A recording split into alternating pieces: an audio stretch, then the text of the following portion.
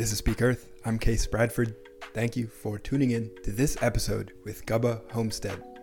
I really enjoyed this conversation. I learned all about homesteading. What is it like to start a homestead, to run it, maintain it through the seasons? What is it like having your own dairy cow that you milk for fresh raw milk every day? 6 gallons of fresh raw milk every day. What is it like to have beehives, chickens, to really reconnect with your food system and tap into ancestral preservation methods? How do you make eggs last through the winter? We talk about all that. I learned a lot. I really enjoyed it. We discuss Gubba's vision for the future of her homestead, how she will be cultivating love for the land, for self-sufficiency, and planting fruit trees for future generations. Gubba's passion for all this really shines through in the conversation and is infectious. Just so you're warned, you'll probably want to go start your own homestead after listening to this, just so you're aware. This episode of Peak Earth is brought to you by bumblebees. Bees are majestic beings. They are everywhere. And if you are afraid of them, they're more likely to sting you. If you send them loving vibrations, if you're able to think about how cool they are, how amazing bees are, then they're more likely to be your friend. As you learn in this conversation, bees are awesome. They don't like pesticides. They don't like fear. They do like flowers. So bring some flowers to some bees, plant some flowers, do everything you can to limit and eliminate pesticides and fear. And yeah, that's it. There's really no promo code for this one. That's the sponsor. Bees. Go love some bees. Do what you can to send loving vibrations out to some sweet bees. And that's it.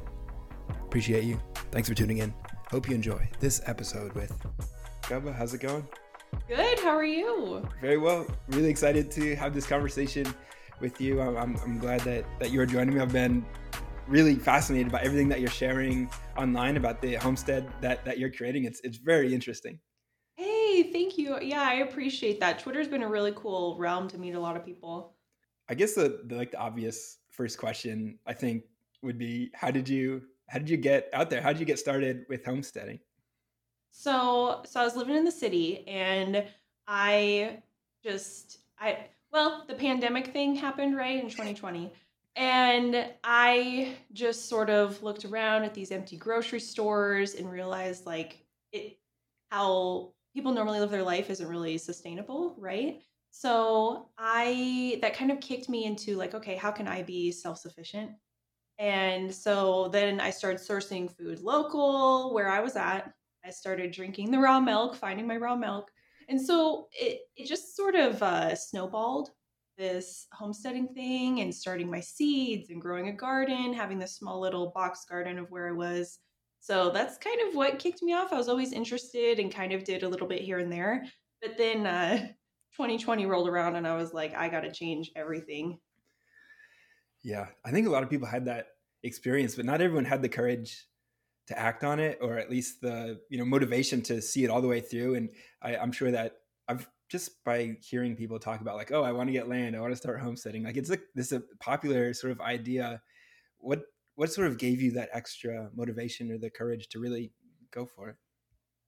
I feel like what you just said, I feel like homesteading is becoming so much more popular too with just with the way things are going. People are saying our systems aren't reliable, but the courage was, I wanted to do it. And that was all the courage I needed. I was like, okay, I need to go and get some land. And it seems impossible, but I feel like opportunities are out there. I actually had a comment today from somebody on Instagram, and they were like, hey, I want to know how you did this. How did you get your land? Because I feel like soil's bad and there's no opportunities. And I replied and said, it was really a miracle of God for me, but I was open to opportunities and just looking. You just have to look and things will pop up. And I'm definitely the type of person who thinks things work out and there's opportunities that present themselves. You just have to be looking. So I kind of just went for it. It's awesome. And I encourage anyone listening to connect with you online. You have an amazing YouTube channel that shows everything that you're doing. And a few examples would be the chickens that you're tending to, the cow moo that you had for a while, and the Mhm. bees, the beehive that you're tending. Just among the gardening that you're doing, there's a lot of beautiful, vibrant nature and sort of food that they're cultivating on your own. Did you? How did you get to that point? It seems like you've got this vibrant homestead. It seems like you've been there for just a fairly short amount of time. Hey, okay, so I feel like I don't know if you can relate to this, but you find a new hobby and then you're just like gun ho into it. Like I gotta have everything. And so that's kind of what I did with homesteading. So I moved out to the homestead and I was like, all right, chickens, cows, bees, garden, everything. And that's what I did. What did I do first? I got the chickens and then I got moo because I really wanted a milk cow for the raw milk, right? To experience it. And I wanted bees because bees are great for pollination and they make honey, which goes into my food storage. Honey lasts forever. So, and then a garden. So I just kind of went all like head first in. And it was a lot for my first year. And it was good though, because it helped me realize what I loved and what I didn't love. I love my chickens. I love my bees. I loved my cow. I loved moo. It was just a lot. And so I also do the homestead, but I also stream on Twitch TV, which I don't think a lot of people know. So with having a cow who then had twins, it was a huge time commitment. And so I was spread thin. And so it just helped me see where I can manage my time and resources because I have so many sources for raw milk around here. So that wasn't a big deal. Like I needed a milk cow for raw milk. So that's kind of what I did. Went in head first and realized what worked for me and didn't. It is funny. You said you mentioned in a video that you made that you had to give moo away because there was just too much milk. Oh yeah, that too. So if I ever get a cow again, I will have to assess how much milk that they do. So for me, she was given like up to 6 gallons a day. She was a huge producer, huge, and which is absolutely amazing. But I didn't want to sell the milk. I was just giving away milk to my neighbors and friends, and so she was not suitable for me and where I'm at. But she went to this amazing family, and they have like this little community and it made my heart so happy. I don't know if I mentioned it in the video, but they messaged me and they're like, she is the perfect cow for us. And so that made me so happy because they had the mouths to feed for all of Moo's milk. I was drowning in milk. It was so much. That's beautiful, and it was really cool because there was I think maybe this was another video, but you showed the process of bringing moo into the stanchion that I'm pretty sure you built yourself, and then actually Yep. milking moo as well. Which is, if anyone, I'm sure a lot of people have never seen this process actually unfolding. They just see the end product, the milk and the cheese and the kefir and all the wonderful dairy products that we get to enjoy thanks to the beautiful cow. But that process of actually milking the cow is really beautiful to see, and it seemed like it was actually pretty laborious too, like fairly labor intensive. Yeah, it was labor intensive, but it was so cool to bond with her. And after a while of getting to know her and doing this every day, she would just come prancing in from the field in the mornings, come and see me. But yeah, it was labor intensive because, well, she had so much milk and you want to milk out the quarters so she doesn't get mastitis. And then you're dealing with keeping things clean or if she kicks the bucket. She was really good at that. But yeah, I was tired after milking and you will have to do that twice a day and then you can taper down to once a day. There's different things you can do, but yeah, it was a really beautiful process and I do miss it. Like I do miss it especially when it's nice outside and I'm thinking of her cuz I got her around this time last year, but I also realized that she wasn't the perfect fit for my homestead, that's okay. Definitely makes sense to have a sort of a feeling out process to see what works best for you. And I'm curious with milking moo and her generating 6 gallons of milk a day. How long would it take to milk 6 gallons? Like what does that look like? Oh, so let's see. I would be out there for about an hour ish each time because that would be getting her in from the field, getting her into the stanchion, putting her food in, cleaning her off, and then I'd start milking. So it was around an hour. So having to drive back and then put the milk in the buckets, yeah, so it was right around there, and then I'd have to come in and then filtering the milk. So all I would do is I had like little milk filters. I'd filter them into separate half-gallon jars or gallon jars. So it was a bit of a process, and that was each time. And that would be if everything went according to plan, especially when she had her calves, like the dynamic changed because she did not want to be separated from her calves. Oftentimes, like with dairy farms, they don't keep their calves because obviously the dairy farm needs the milk. So she got to keep her calves, which I was so happy for her. So, but she did not want to be separated from them. She had super anxiety. So I just start milking her outside of the stanchion and where she could see her calves. But so it took a lot of time. That's what I was. Yeah, I guess that makes plenty of sense. Each milk pull is you're only getting that small squirt, so that would take a while for it to Yeah. pick up. Yeah, it does. And your hand gets tired after a while. Like I really built up like my wrist muscles right in here because man, you're just like you gotta take some breaks, but you can't take too long of breaks because then she'll get restless. So it was a really cool experience though. I've never done that before. I wanted to, and I definitely will again sometime. Awesome, awesome. And the other, so I guess moving on to the rest of the aspects of your homestead system, how do you sort of perceive homesteading? I guess moving back to the foundation, because you've got all these moving pieces, moving parts. I'm sure there's more of like a way that you're sort of looking out as you manage and get all these things working together. Yeah, so I would look at it, you're right, it is all these different moving parts and things have different seasons. It's really cool. So, living here for a year, finally being on my homestead for a full year through all the seasons, you see like the animals, they have seasons too.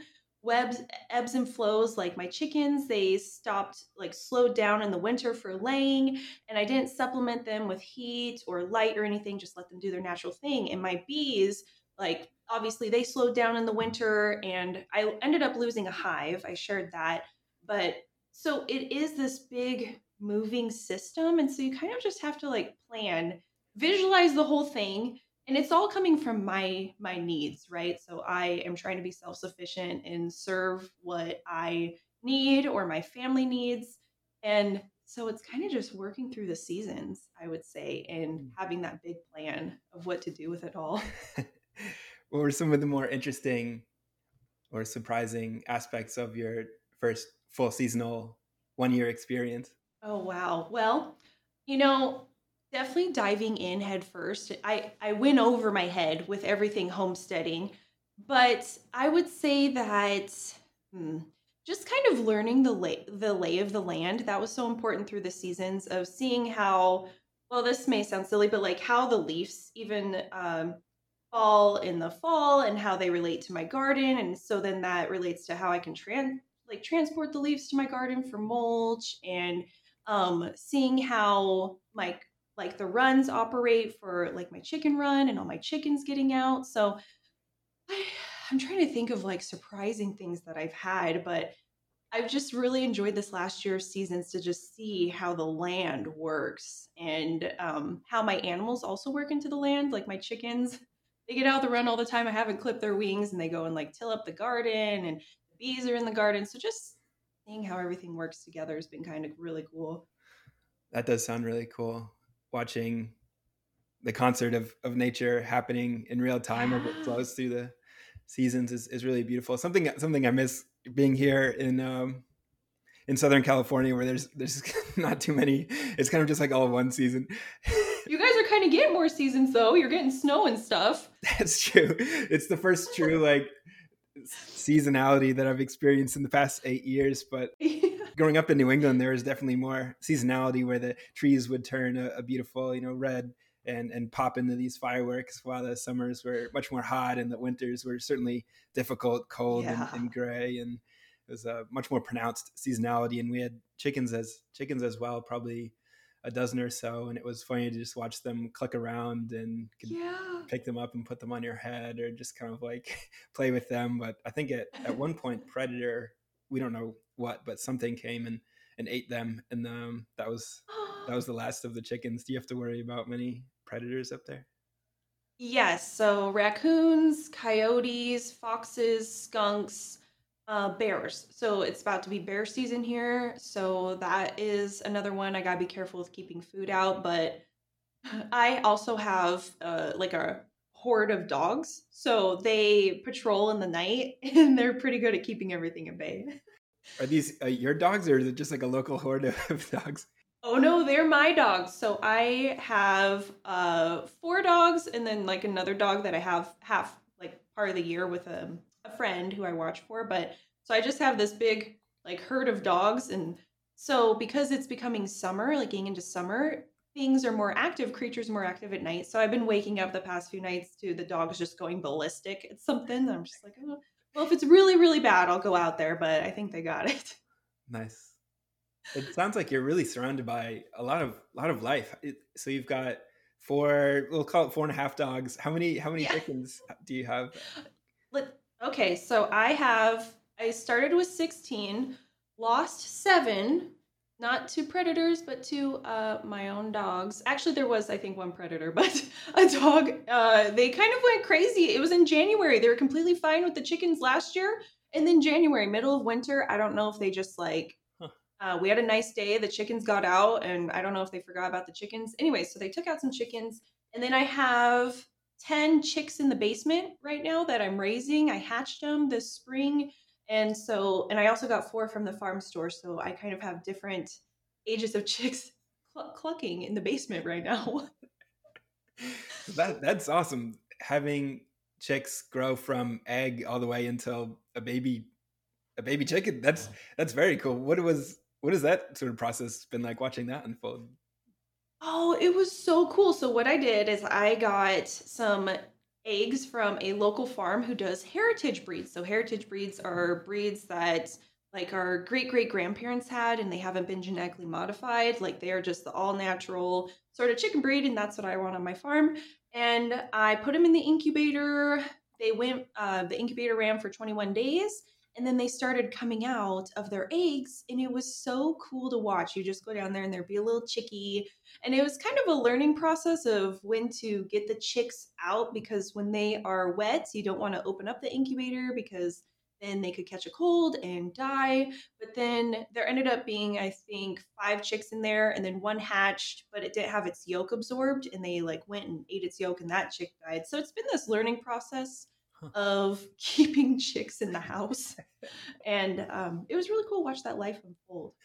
Yeah, yeah, that's a really magical experience. It sounds like, and it's also different from I think a popular perception of someone who has maybe never seen these. Like there's really on both sides. We can talk about like the way that the cow came to be milked and had all this extra milk. A lot of people think, there's this idea, oh, you're stealing milk from a cow, and it's like this horrible process of like that.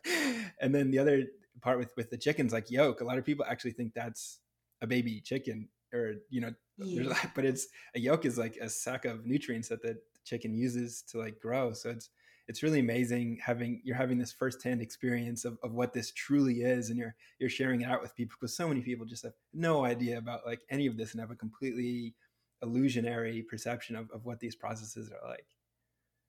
Yeah, and that makes me think of like how disconnected we are from our food, right? We are so disconnected. I feel like the system has been very good at just I don't know how they made that gap. It's only been a few generations and we are just I mean, our food is here and we're here and it's so crazy to think like you're saying a lot of people don't have that. And so I guess I'm kind of like taking it for granted lately because I just I'm going through these motions like, oh yeah, I'm hatching eggs, but I didn't realize as I was sharing it onto social media, like people really liked that. And I was like, oh yeah, like I guess this isn't a very common thing. I'm just forgetting about that. And I actually stumbled onto a live last night on TikTok. Somebody was just like filming their incubator of eggs hatching and stuff. It had 14,000 viewers. And I was like, oh, yeah, okay, like this is something that people are intrigued in, like a connection to your food yeah, crazy. It's so crazy. Yeah, I think a lot of people actually think that food just kind of appears at the grocery store, and like the grocery store is like creates the food. I'm not. Yes, and it's sad because we're not taught otherwise, we go through the school system and we're never like, at least I wasn't. I never went to a farm to see my food or taught about the food system at all. So yeah, that's sad. A lot of people do think it just appears at the grocery store, and that just gives me so much uh oh gosh, what I say, anxiety thinking about that. Yeah, it is a little bit unsettling, some aspects of our Yes, food system. unsettling. Yeah, But that's why we're here, right? To help others see that. 100%. Yeah, and you much more than me. You're taking the leap to really go and do this. I think that it. I'm sure that there are a ton of people. I like to imagine sort of all these potential futures that our nation could sort of go in, and some of them are pretty frightening. I don't like to think about those, but some of them are really beautiful and amazing. Like more people doing what you're doing to take more of a control and connection with the food that they're consuming, and creating it and being closer to it. And I think there's this, at least in my mind, and I know in a lot of others, I see it's like sort of unapproachable or like really difficult. I know acquiring land is a big part of it, but it also seems like it's very difficult to like manage chickens and bees and cows. Has it been as challenging as I think that idea, or is it easier than you thought? So I'm gonna say the most challenging part of that is like thinking about it and maybe just the initial like learning curve. And it doesn't take much. And that's why I love bees and chickens because they are so simple.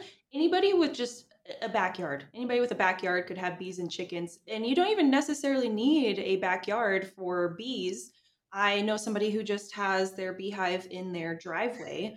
So I think probably psyching yourself out and thinking that you need land. That's something I want to get across to a lot of people. You don't need a huge chunk of land to homestead. And if you just get one or two chickens for your little backyard, if your HOA allows it, if you live in an HOA, and if you do live in an HOA, just move now. But bees, super easy, and that's why I love them. And that's why I'm expanding my chickens and bees this year because I've realized, oh, they're self sufficient, like they do their own thing. I do minimal work with them and I can do all my other stuff. Very cool. That's great advice for getting started. And maybe one aspect of this that we haven't spoken about yet is the gardening part of it. Are you growing a large garden, looking to expand that? Did you get a lot of different crops this year? How's that part going? So last year, I didn't get to do as much in the garden as I wanted to because I was so focused on so many other things. I did do a big harvest of garlic, which I eat a lot of garlic. I had raspberries, strawberries. I had fruit trees. They didn't bloom last year. It's kind of an interesting fruit year here last year. So this year though, because I, again, figuring out my time, I don't have moo that frees up multiple hours of my day. I've already started my seeds and I'm planting out my garden, tons of vegetables for preserving and fruit. Fruit is going to be my main focus. I'm going to be planting a lot of fruit trees because those are so important for me, my next generation, grandkids. So I'm thinking forward to the future, and also fruit and berry bushes. So I'm so excited about that. That's going to be awesome. Have a whole abundant cornucopia of fresh fruit options just out in your property. Yeah. With that though, also too comes bears. Mm. So like I got a predator proof, but that part of why I have like a huge herd of dogs outside, right? But Yeah, that's another part of, I think, being out sort of in a more remote areas, bears or potentially wolves in some other areas, and having these predators. And I guess in the cities we have to worry about predators of a different kind, like other humans as predators. oh, And out in the remote area, it's more of a another animal, another species entirely. There's really no escaping, predators in life. It's just part of being human, I guess. yeah, that's true. I like that you said there's like other humans, so it's just a different predator in the city. Yeah. Yeah, nothing that's fun to think about, but it's something that we have to be, something we have to deal with, and we have to be Aware of. be aware of for sure. Have you thought about the future? You mentioned future generations. I'm sure you've thought about the future. What I mean to say is you've got a grand vision for what you're doing here. You're thinking multi-generationally, and you're planning for your children's and your children's children. I think it's such a beautiful gift to be able to create this beautiful homestead that you're doing. And what does it look like in your mind's eye when you envision the future of your homestead? Well, when I envision the future, I'm hoping that with my children, when I have children, that I can instill like a love for the land, a love for the community, that they fall in love with where they live. And that comes with falling in love with this self sufficient lifestyle. Like I said earlier, like that lifestyle was only a few generations ago, but all that knowledge has been lost. And so trying to restore these skills to my kids and hoping they fall in love with it, and maybe one day the land can be divided up amongst them. I haven't quite figured out what I would do in that scenario, right? Because once things start to be divided up, then stuff gets sold and then other interests come in. So that I haven't figured out. I'm not sure if you could like make a will that says you cannot sell this, like it stays in the family. I'm not sure if you can.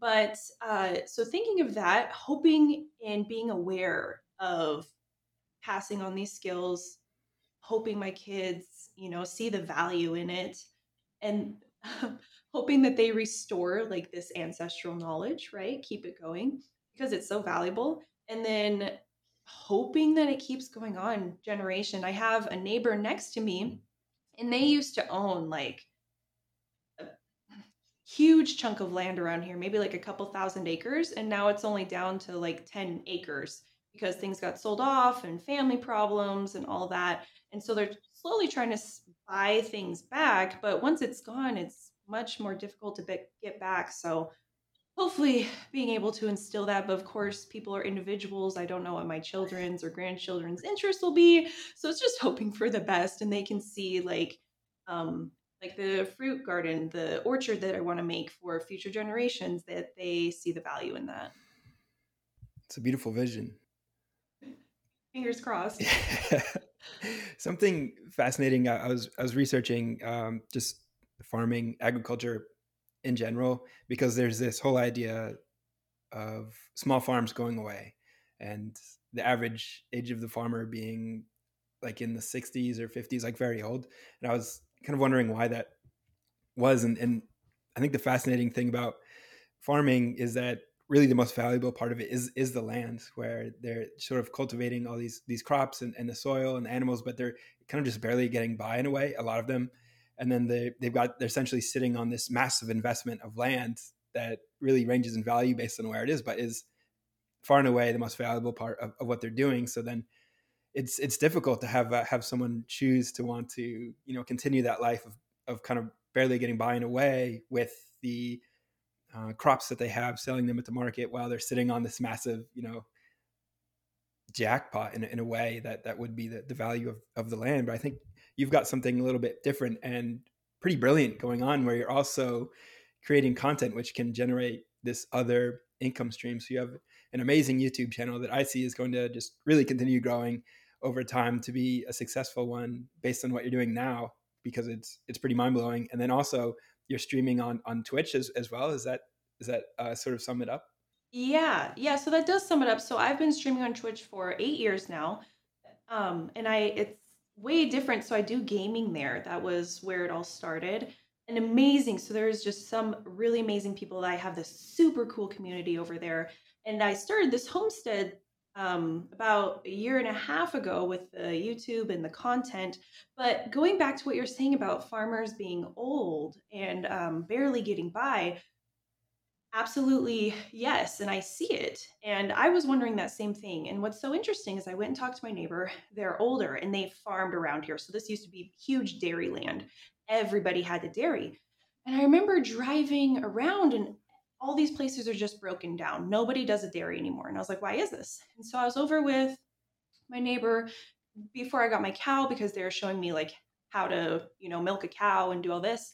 And I was talking to them about the dairy industry collapsing, and they said it was because the government came in and was like, "Hey, we're going to start giving incentives." And so people ended up like taking these incentives, and then I forget exactly what it was, but they ended up selling their herd, and it just collapsed the whole dairy industry. And instead of the dairy industry relying on these small farms, it went like mass corporation. So it was kind of interesting to me, like, oh, the government came in and collapsed all these small farms. And it's sad to think about, but it's also something to be aware of, handouts and that sort of thing, especially in farming. Kind of an interesting thing going on with farmland right now. But like you touched on, we have the internet. So I think there could be a huge revival on small farms because people have access to cameras. They have infinite amounts of content that they could create on their land. People just need to realize that. Absolutely. And that's a fascinating point to make, how the government has really been shifting small farms over into big businesses and large corporations. And I think we're of a generation where we're sort of feeling the consequences of that. I think it was probably a beneficial thing for the nation for a long time, to, for some of the nation. And now it's kind of needing to swing back in the other direction. And you're a big part of that sort of swing back in the other direction. People who are realizing, oh, hold on, it's better on the over here now. So we're gonna change our ways and see what comes of this. You look really young. How old are you? So that is actually something I don't share. I don't I let's see. So I'm 23. Okay. I only asked because it's surprising, and also it's very cool because most young people, aren't really, you're like really sharp and up to speed on all this. Like you're out doing the thing. A lot of people are just like really lost with their life, really at any age. But just the fact that Yeah. you are, doing this at a young age and really making it happen it's just so impressive and cool. And I think setting a really powerful example for others, regardless of age. I think age doesn't have to, really doesn't play that big of a factor, but I think it's something a lot of people are curious about. That's why I asked. But it is amazing to see. I guess what I'm getting at is like this curiosity around, like, have you always been sort of interested in this in the back of your head, or was it really just like that 2020 sent you on this like massive catalyst to try and dig deeper? Was it kind of ruminating before that? So it definitely was ruminating before that. So I moved down to California. Oh, so I grew up in more of like a rural area, moved around rural parts, and man, I did not have a connection with the food or the land. My family didn't farm, so I just didn't have like this connection at all. So I was dreaming of the city, right? I was like, oh man, I got to go to LA. I want to go to California, live that lifestyle. I went, and then I went on a hike down there one day. And I remember the parking lot was full of RVs, and you couldn't even go on the trail because there's so many people. And I remember I went home and I actually cried. And I was like, wow, I really miss like this rural living that I had. So that was like kind of this change of thinking like, wow, the land and the animals and everything were really important to me. And I never realized it growing up. So I moved back, and then I became more interested. I wanted to have my own like piece of land one day. And then I started building food storage when I was in university because I mean the way of the world is kind of shaky. And then when 2020 happened, that's when I was like, all right, I need to be self sufficient. This is not going to work. Our system's not reliable. So I need to get those systems in place for myself. And that's when I started to do more gardening and look into chickens, but I couldn't have chickens or bees at the time due to my HOA. And I just patiently awaited for an opportunity to arise, and it did. Amazing. Amazing. Do you miss anything about more urban or population dense living, or is it 100% a win where you're at now? I do miss, now I'm trying to think, what do I miss? um, well, I loved the weather down in California because it was so temperate and it was like constant throughout the year. That was really wonderful. And the summers were never too incredibly hot. So I do miss the weather, right? especially as I'm coming out of this really difficult winter and like thinking of the California weather. But you guys are kind of like all over the place right now, so I don't know. But sometimes being close in proximity to some of my favorite stores, um, to be able to go and get some maybe some fresh ingredients or something. That's really the only thing I could think. But now I'm like, I have everything. I never go to the store anyways, but maybe something like that on occasion. Besides that, like, I guess that's what I would imagine is just like being able to, walk a couple of blocks to the store or drive, quickly, mm, as opposed to having to drive a little bit longer, more of a road trip to kind of get some of the things that you want or need. But I think that's another thing about the internet is I'm sure you have deliveries where you are to order things that you need. yeah, so I have deliveries, and you're right. It is a road trip if I want to go into town to get something, and it doesn't have the same like par of stores as the city does, right? And I feel like things are a bit more expensive depending on the store. So that is a bit of a trade. Whereas I used to be able to just drive down the block, go to my favorite store, get everything I needed.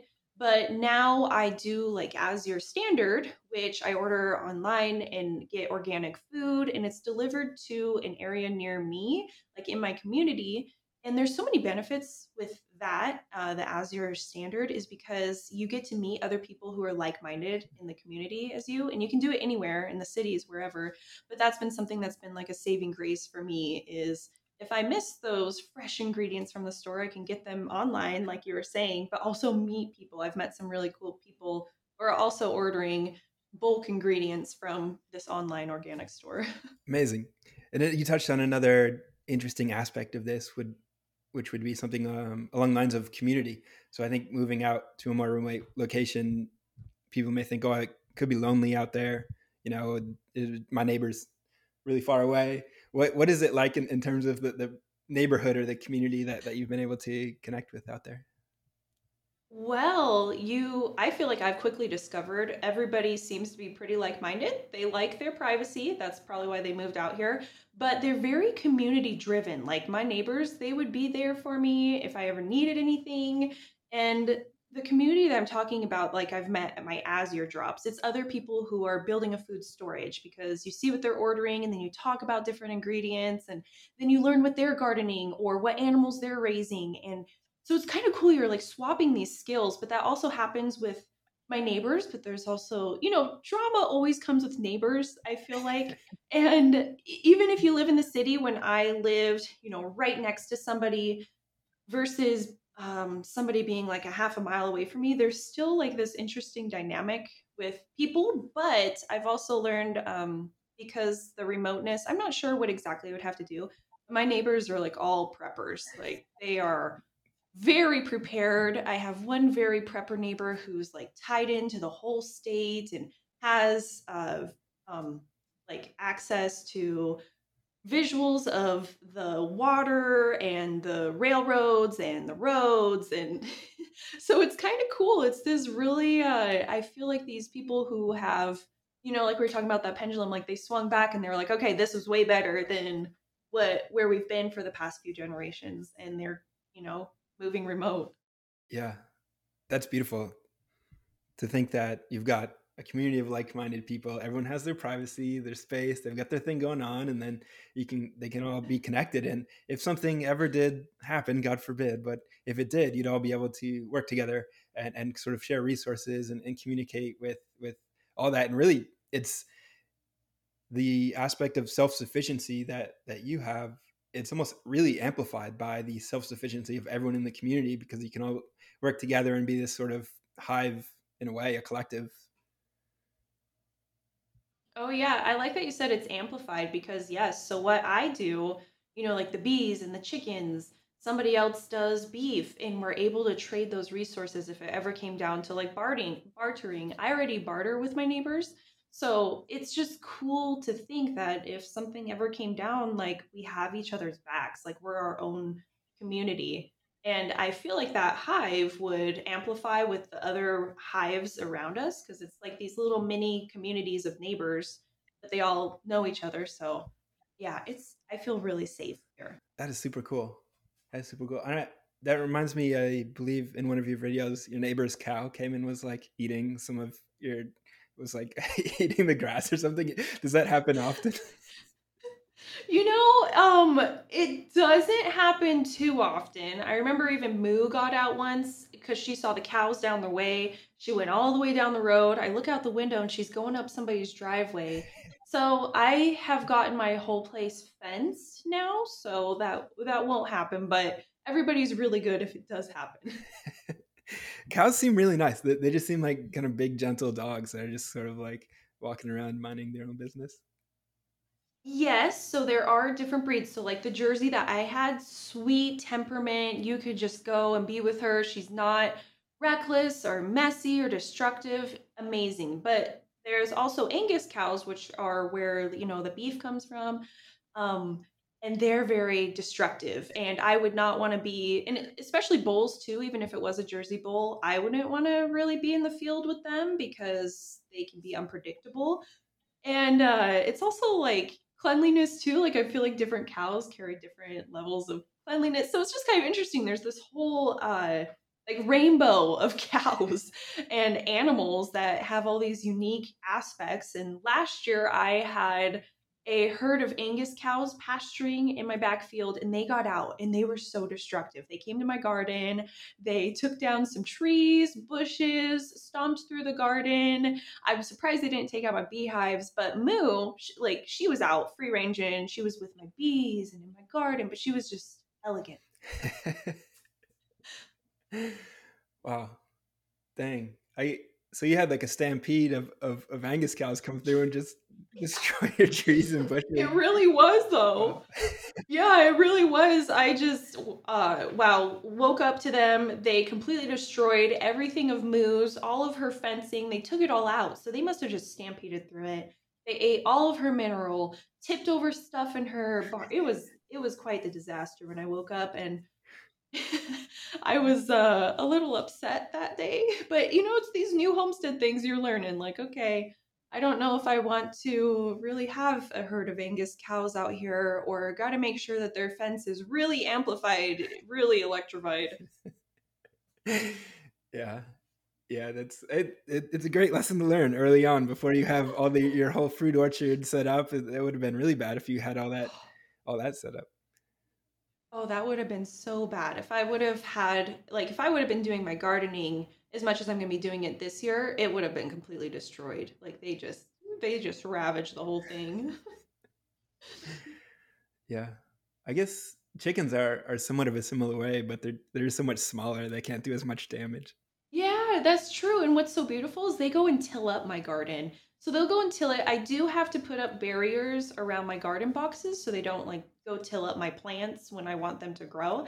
But at the end of the season, you let them in there and they go and fertilize it for you and they aerate the soil. Like chickens are so amazing. They're like little compost bins. And that's why I think it's so valuable for everybody to have chickens if possible, because the food scraps that you're just throwing in the garbage, they go to chickens and then they compost your garden. It's just this magnificent, beautiful way of life of how I think it was intended to be. And we're relearning how it should have been, but the system's kind of disrupted that. It disrupted our learning. So it is really cool to return to that. It is. And they gift you with eggs on top of that. Are you like overwhelmed with eggs, or do you have sort of a right amount or not enough, or what's that like? So right now I'm getting about, let's see, I think yesterday I got 8 eggs a day, so I'm back up to 8 eggs. But that I feel like there's never something is too much eggs, because what I do is I water glass the eggs, and that preserves, like shelf preserves eggs for up to 2 years. So when I have an abundance of eggs, I water glass them, so it's just water and lime, pickling lime, and then you just put the eggs in there and then put them on my shelf, and then that's what I eat in the winter. So it's cool. I have like summer pastured eggs to have a nutrient dense meal or food in the winter. So I don't feel like I'm ever overwhelmed. And I also share with my dogs. They love the eggs. So it's kind of a cool thing because they supplement feed for me. It is very cool. Yeah. And I'm actually not familiar with water glassing eggs. Is that just a whole raw egg in the jar with the water and the lime, or is it like hard boiled first? Oh, no. So you just get a clean egg. So you can't do it with store-bought. So store-bought washes the eggs and sometimes they put chemicals on the eggs. You need clean farm fresh eggs. And a lot of people always ask me, how do you have clean eggs? Well, I feel like you just have a clean area for them to lay eggs so there's not poop all over the eggs. And so you just have a clean farm fresh egg, like no debris on it. You can maybe take maybe you can take a microfiber cloth and wipe off any debris lightly, and then you fill up like a gallon jar with water and pickling lime. So it is 1 quart of water to 2 tablespoons pickling lime. So you fill it up and then you just stack raw eggs in there and it preserves them. So a lot of people ask what the egg will look like after it's been in the pickling lime for a while. And sometimes the egg will just, or the yolk will look a bit more runny, but that's it. Like that is what I ate through the winter. And that was like 8-month-old eggs that I was eating and they just sat on the shelf. Tasted great. I never got sick and they looked beautiful. So it is such a neat way to preserve. And I feel like a lot of people aren't familiar with that, but that's how, our great grandparents preserved eggs when they had an abundance. Wow, that's amazing. Huh. Yeah, definitely not something that I'd even heard of before this conversation. So thank you. Yeah. Yeah. So if you ever want to preserve some eggs, there you go. Yeah. Okay. So here's another question that I'm curious about that's coming to mind. A little bit of I guess a left turn, but if you think about now that you no longer have Moo, and are you considering getting other animals, more animals like goats or sheep or camels or anything? So, oh man, I feel so guilty saying this, but sometimes my heart is like, just get another dairy cow. But obviously, I know I wouldn't. I have considered goats. Goats would need fencing. They absolutely need fencing because they're such escape artists. And it's just a matter if I want to go and do the fencing and do that time commitment. So I'm very careful with my time because I am doing all this content, right? And I'm also doing streaming on Twitch, so I gotta be careful in that aspect. But goats would be amazing for goat milk. But I'm also in figuring out what I want to bring to my homestead, my farm, is what is the cost going to be, and what could I get it if I sourced it from somewhere else. So I'm very much like I love supporting local, and so for example, if I got goats, considering the time, how much that would cost in terms of my time, the feed, the care, random vet expenses, versus if I just went and bought goat milk from somebody down the road, usually it turns out for me that it's more beneficial for my time and cost effective to just buy out just because of the time consumption, unless I wanted to or was able to turn it into like a goat milk production and I was selling goat milk and that was my main thing. Uh, that's a really smart way to think about it. So no. Yeah. Yeah, so no, not at the moment. I don't even know what animal I would bring next. I'm really obsessed right now with bees, like bees and chickens. That's why I'm doing more chickens and bees because they are so cool. And honey is such an easy thing to sell, like raw honey. And my time commitment to bees is not much at all versus the return that you get for selling a jar of raw honey would be more than the time commitment. How do I explain that? Okay, I got to go back and rethink that because I'm like, how do I say this? Basically, what I'm saying is the benefit of having bees and selling bees with my time and everything is a bigger benefit than my time commitment to a dairy cow and how much I could sell the milk for, if that makes sense. Absolutely. Yeah, it's a much more valuable investment of your time. It's a much more efficient aspect of your homesteading. Yeah, and bees are really amazing insects or creatures, beings, little, the hive, and that you. I don't know. I know from a product standpoint, there's royal jelly and propolis, and then there's the raw honey, and there's even the actual maybe you can think Pollen? the pollen, and then also like the actual hive itself, right? The beeswax. Oh, yeah, the honeycomb? Yes, the honeycomb. Yeah, Is that what you're talking? Yeah. The yeah. comb. So there's like all that Yeah, and the beeswax. and beeswax. So that's an Yep. amazing. It's amazing that this one simple, which who is also so essential with the, is going to be helpful with the garden that you're making, can work through this whole harmonious system that you're cultivating. And I think recently you had a bit of a problem with your beehives. Is that? Yes. So in the fall, they got attacked. And yeah, it's crazy. My bees, in the fall, they are foraging for food. And so I had some bees coming in, like foreign bees or some hive around miles radius around, coming in and stealing food from my hive. So I had to cover them. So that was rough because I'm about to go into winter. Winter is so hard on bees. So I was just like praying, hoping that my bees were going to be okay. And one week, one hive was stronger than the other. And so I went into winter with that and I did the most prep that I could. And I actually did a step further than what is generally recommended. So what's recommended for prepping beehives is you wrap them in like a little insulator, but I took like roofing wrap. I put like just like a thick paper around them and then put the insulator. But then I got a top box that had a almost like a pillow filled with like another insulator, but for moisture, because moisture is what's going to kill your bees in the winter.